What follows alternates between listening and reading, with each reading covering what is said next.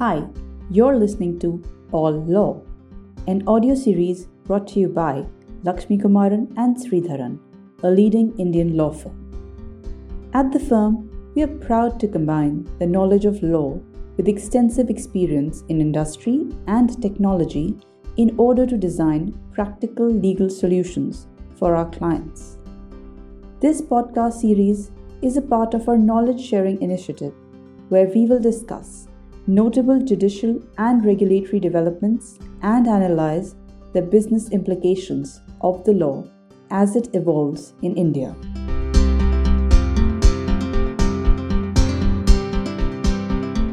In this week's podcast, we will be talking about merger control in India, a review of the year 2021. Mergers and acquisitions in India reached near an all-time high in the year 2021 after deals worth $90.4 billion were struck in the first 9 months.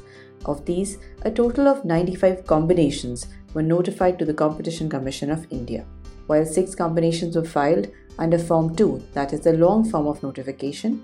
29 were notified through Green Channel, that is the automatic system of approval for combinations with no horizontal or vertical overlaps, and the remaining were filed under the regular channel, that is the Form 1. Under the Green Channel route, a combination is deemed to have been approved upon filing the notice itself in the prescribed format. The year 2021 also marks a decade of enforcement of the merger control regime in India. Since the regime came into effect on 1st June 2011, the CCI has approved over 800 combinations, which is no insubstantial milestone in itself. In the past year, a majority of combinations notified to the CCI related to investment by private equity players, transactions in the digital market sector, internal restructuring of companies, etc. The year was also marked by one of the largest acquisitions in the aviation as well as the renewable energy sector. Further, in an unprecedented turn of events, the CCI revoked the approval granted to a combination in 2019. In the ensuing discussion, we will be analyzing the highlights of the year gone by.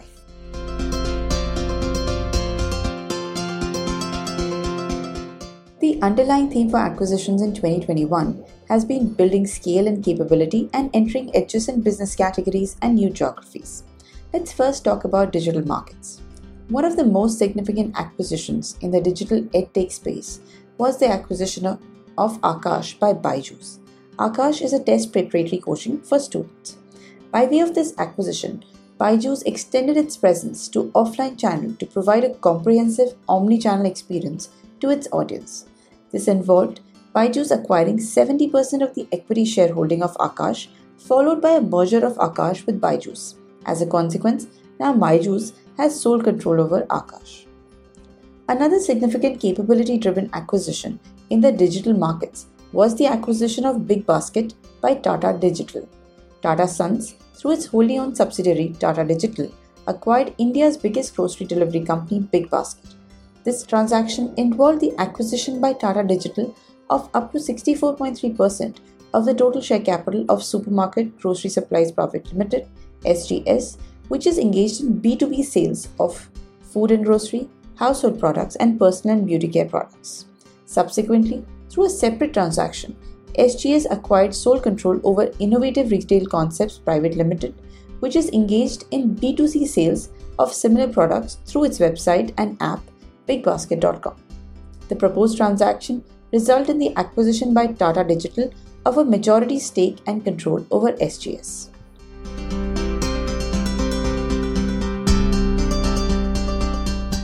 Next, we'll talk about determining relevant turnover for application of de minimis exemption. The CCI, for the first time in its order, carried out a detailed assessment of calculation of the relevant turnover to test the applicability of the de minimis exemption while analyzing the acquisition of Paralex International Corporation jointly by Equity Fund Management and the Goldman Sachs Group. The proposition for consideration by the CCI was whether either 1. Turnover originating from outside India and terminating in India, that is, import turnover in India, or 2. Intra-group turnover originating from India and terminating outside India, intra-group export turnover, should be excluded for the purpose of testing of de minimis exemption threshold. The CCI noted, the computation of turnover for the purposes of availing de minimis exemption has to include import turnover in India as it relates to rendering of services to customers in India, that is, value of business relatable to India. In relation to intra-group export turnover, the CCI noted that the purpose of exclusion of intra-group turnover is to avoid double counting. When overseas group entity makes further supply of these services supplied to it under intra-group export outside of India, the turnover relating to such subsequent sale will not be counted as turnover in India. If one were to also exclude intra-group export turnover, then the economic value addition generated from India goes unaccounted. Intra-group turnover cannot therefore be excluded mechanically. In this regard, the CCI noted that location of the parties to the intra-group sales and the scope of acquisition needs to be appropriately factored in while determining turnover.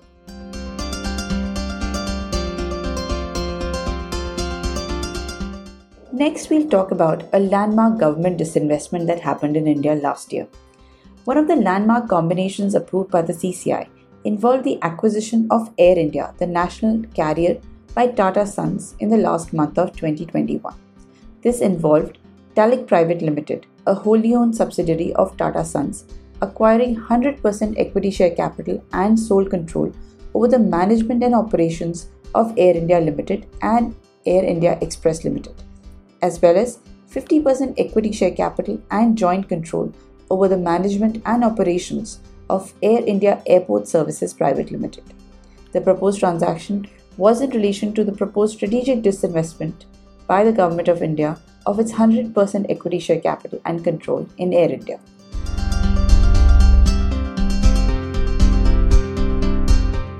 Another category of combinations which came before the CCI for approval were combinations of necessity under the insolvency regime. Piramal Capital and Housing Finance Limited acquired Diwan Housing and Finance Limited (DHFL) and Pramerica Life Insurance Limited for $4.7 billion through corporate insolvency resolution process initiated under the Insolvency and Bankruptcy Code of 2016 against DHFL.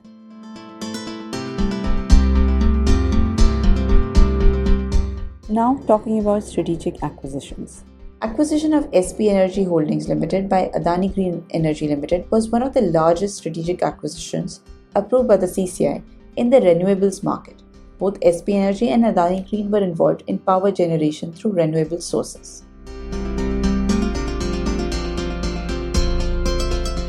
One of the significant factors that CCI looks into while analyzing a combination is change in control. The acquisition of sole control over Mukund Limited by Bajaj Group of Companies, which was previously under the joint control of Bajaj Group along with Mr. Rajesh V. Shah and certain other individuals, was approved by the CCI pursuant to an assessment of the extent to which the parties competed with each other prior to the change in control. While the acquirers are investment and lending companies and are not engaged in the manufacturing or trading of any goods directly, the target, that is Mukund Limited, is engaged in the business of steel and heavy machinery.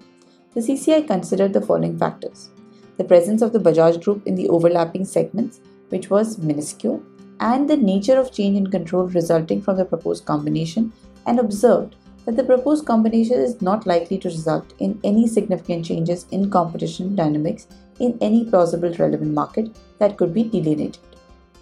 Similarly, the CCI approved the acquisition of an additional 16.4% shareholding by Heineken Investment BV in United Breweries Limited, in addition to its already existing shareholding of 46.53% in United Breweries. Additionally, the proposed increase in shareholding would also lead to a change in control of UBL, which will now be under the sole control of the Heineken Group.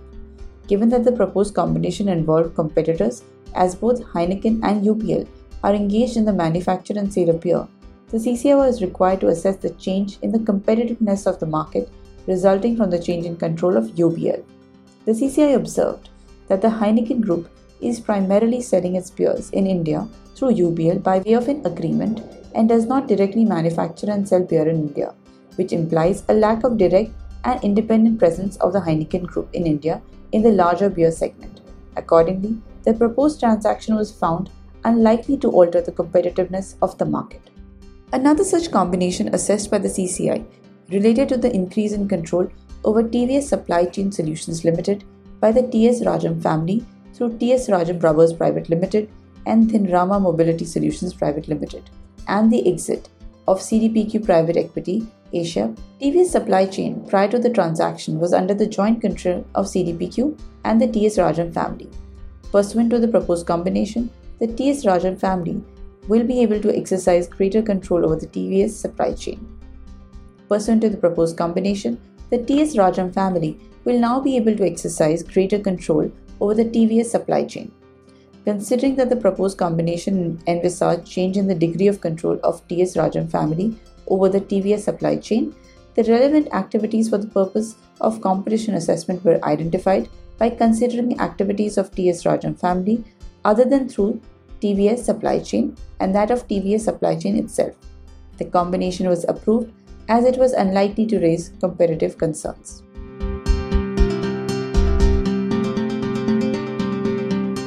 Now we are talking about some of the firsts that the CCI undertook in the last year.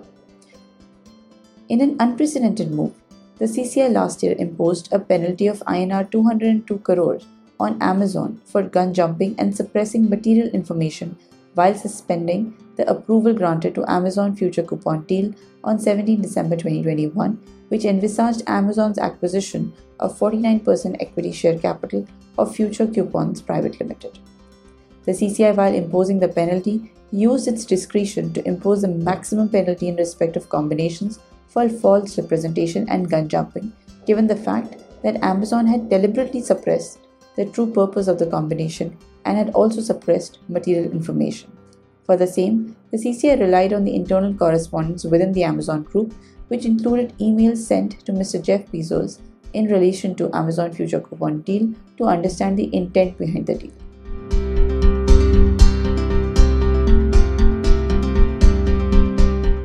In conclusion, businesses in India in 2021 have responded to the disruption caused by COVID-19 across sectors by transforming their businesses and reshaping their portfolios through mergers, acquisitions, and divestitures.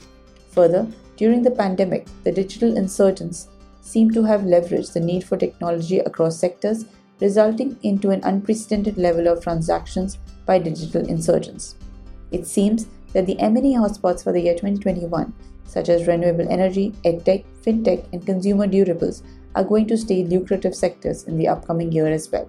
Further, the CCI has laid down a significant precedent to establish unequivocally that it is concerned not only with the structure but the true intent and purpose of a transaction, and the same would play a major role while seeking an approval. Another significant position established by the CCI relates to the determination of relevant turnover for applying the de minimis exemption. It seems that the CCI will continue to have a significant influx of such notifications for substantive review despite the introduction of the Green Channel route, and M&A hotspots for the year 2021 will continue to be lucrative sectors in the upcoming year as well. Thank you for taking the time for listening to this series.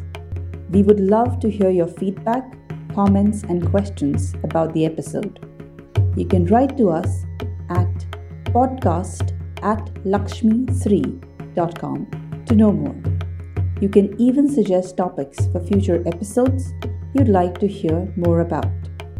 Do check out our website www.lakshmi3.com, which has been linked in the episode description below to keep abreast with relevant legal updates. We hope you'll join us next week.